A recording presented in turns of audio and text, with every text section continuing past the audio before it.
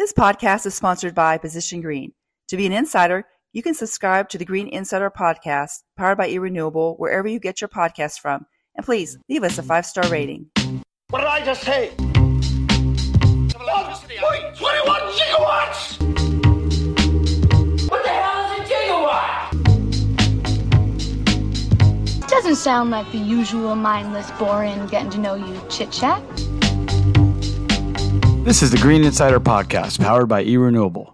I'm your host, Ron Culver, and on today's Follower Friday, Mike Niemer, CEO of eRenewable, is joined by Dina Reitman, Head of Commodities at DLA Piper. But before we hear from Mike, let's hear from his better half, eRenewable COO, Ann Niemer. Position Green helps companies build resilient and sustainable organizations.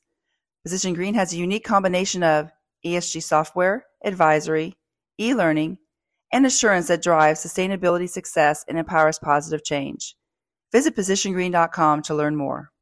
Thanks, Ann. And now here's Mike with the Head of Commodities at DLA Piper, Dina Reitman. Welcome to the Green Insider Podcast, powered by eRenewable. This is Mike Niemer, your host today, and welcome to this week's Follower Friday.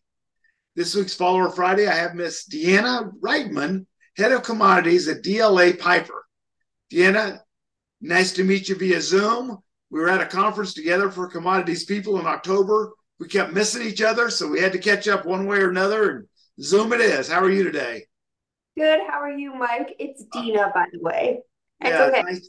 Nice to see you. And I'm good today. Here in Houston, it's not too cold, a little wet, but not too cold. So we're in good shape here.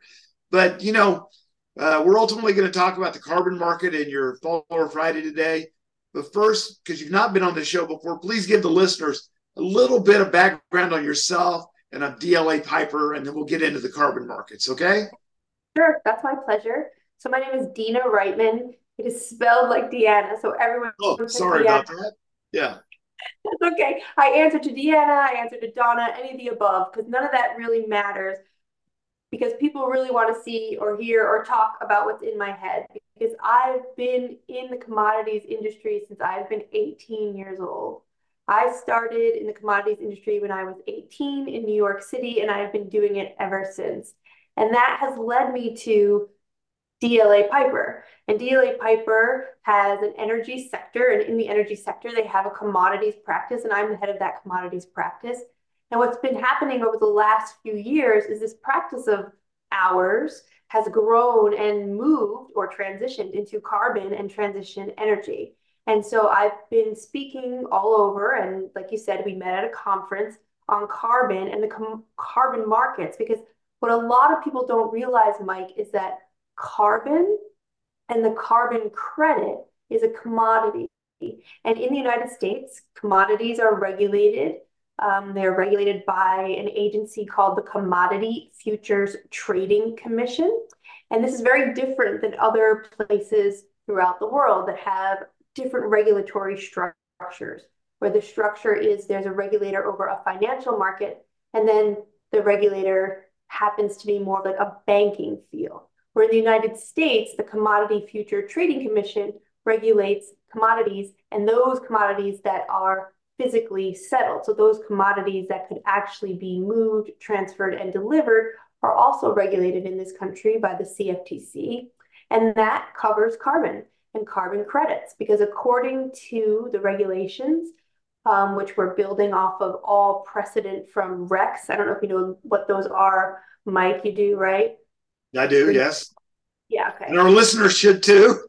They should, but for those who don't, they're renewable energy credits. Now, a renewable energy credit is a credit that represents 1 megawatt of electricity that was generated from a renewable source, okay? A carbon asset or a carbon commodity is represented as 1 metric ton of carbon dioxide equivalent. So all the greenhouse gases, there's about 7 of them, would be deduced to their carbon equivalent.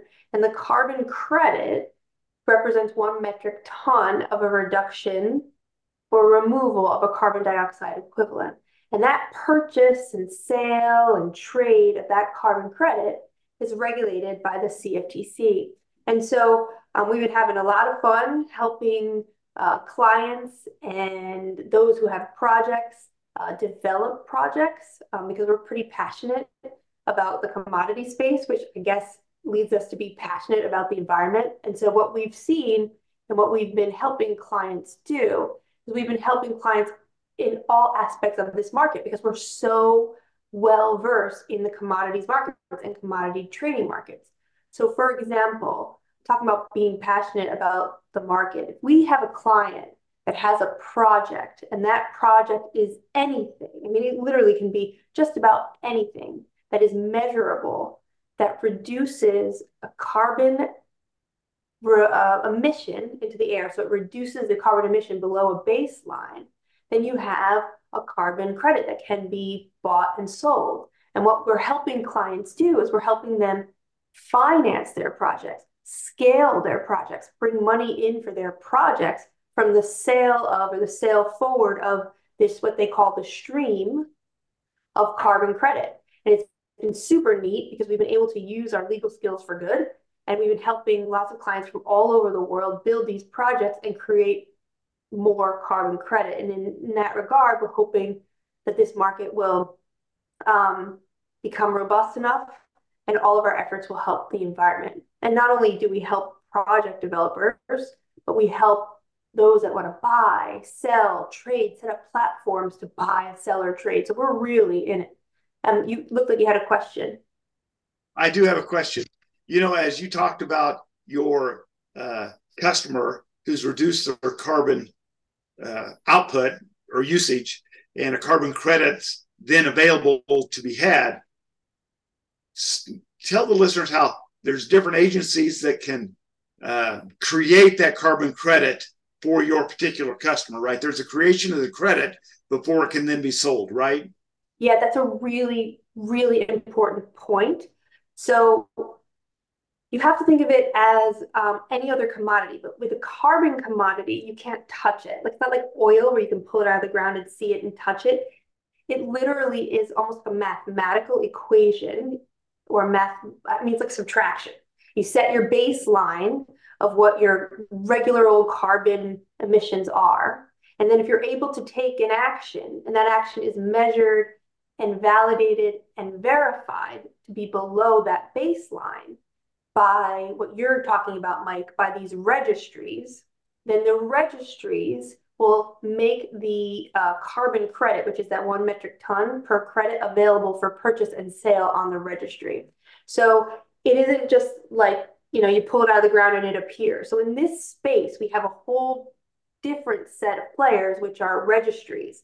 And that is different than any other real commodity space, right? Because you don't see a registry, for example, in an oil market or a registry in a natural gas market, right? So this is different. So it's a very good question because, and again, this comes back to what I started this whole thing with, is that this is regulated. So you can't just be like, oh, well, I created a carbon credit, so pay me money and I'll pay you money. You have to actually have some robust language in your agreements to either buy, sell, finance, right, these carbon credits, because if not, you could be creating a swap, which is simply just, the exchange of money rather than the exchange of the underlying carbon credit. So, Mike, you're right. It has to be created. It has to be recognized by the exchange, not the exchange, by the registry, right? Because that recognition on the registry allows the buyer, the seller, the project developer to deliver the non-financial environmental commodity, and then it's not a swap, and then it's not regulated. And I'm not saying that we won't have a robust swap market here at some point. It's just right now, where we're beginning to develop in this market, it's more along the lines of actually developing, like you said, that non-financial carbon credit, like that physical credit, although you can't touch it, it's still non-financial according to the CFTC, that you move between buyer and seller, you deliver between buyer and seller. Well, I started the Green Insider just for this type of conversation, to educate the public with what's going on in our marketplace. Thank you so much for today, for joining us on the Green Insider Follower Friday for this lesson on carbon credits. I know you could have kept talking, And we're going to save that for other Follower Fridays. Maybe you come on once a quarter and give us an update about this space and kind of be your thing, that you can come on and share with us what you're learning, what you're seeing, and how the market's evolving. And maybe the one day you come on and talk about it became a swap. That's right. I'm happy to. Very good. Thank you so much for joining us on the Green Insider. Thank you, Mike. Thank you all for listening to us on the Green Insider, powered by eRenewable. Hope you all have a very fine weekend. Thanks again to Dina Reitman for being a part of our Follower Friday on the Green Insider podcast. As a reminder, if you are not yet a subscriber to the Green Insider podcast, don't hesitate and become one today. This podcast was sponsored by Position Green. For an introduction to our sponsor or find out how you too could be a sponsor, refer to our show notes to contact eRenewable and the Green Insider podcast.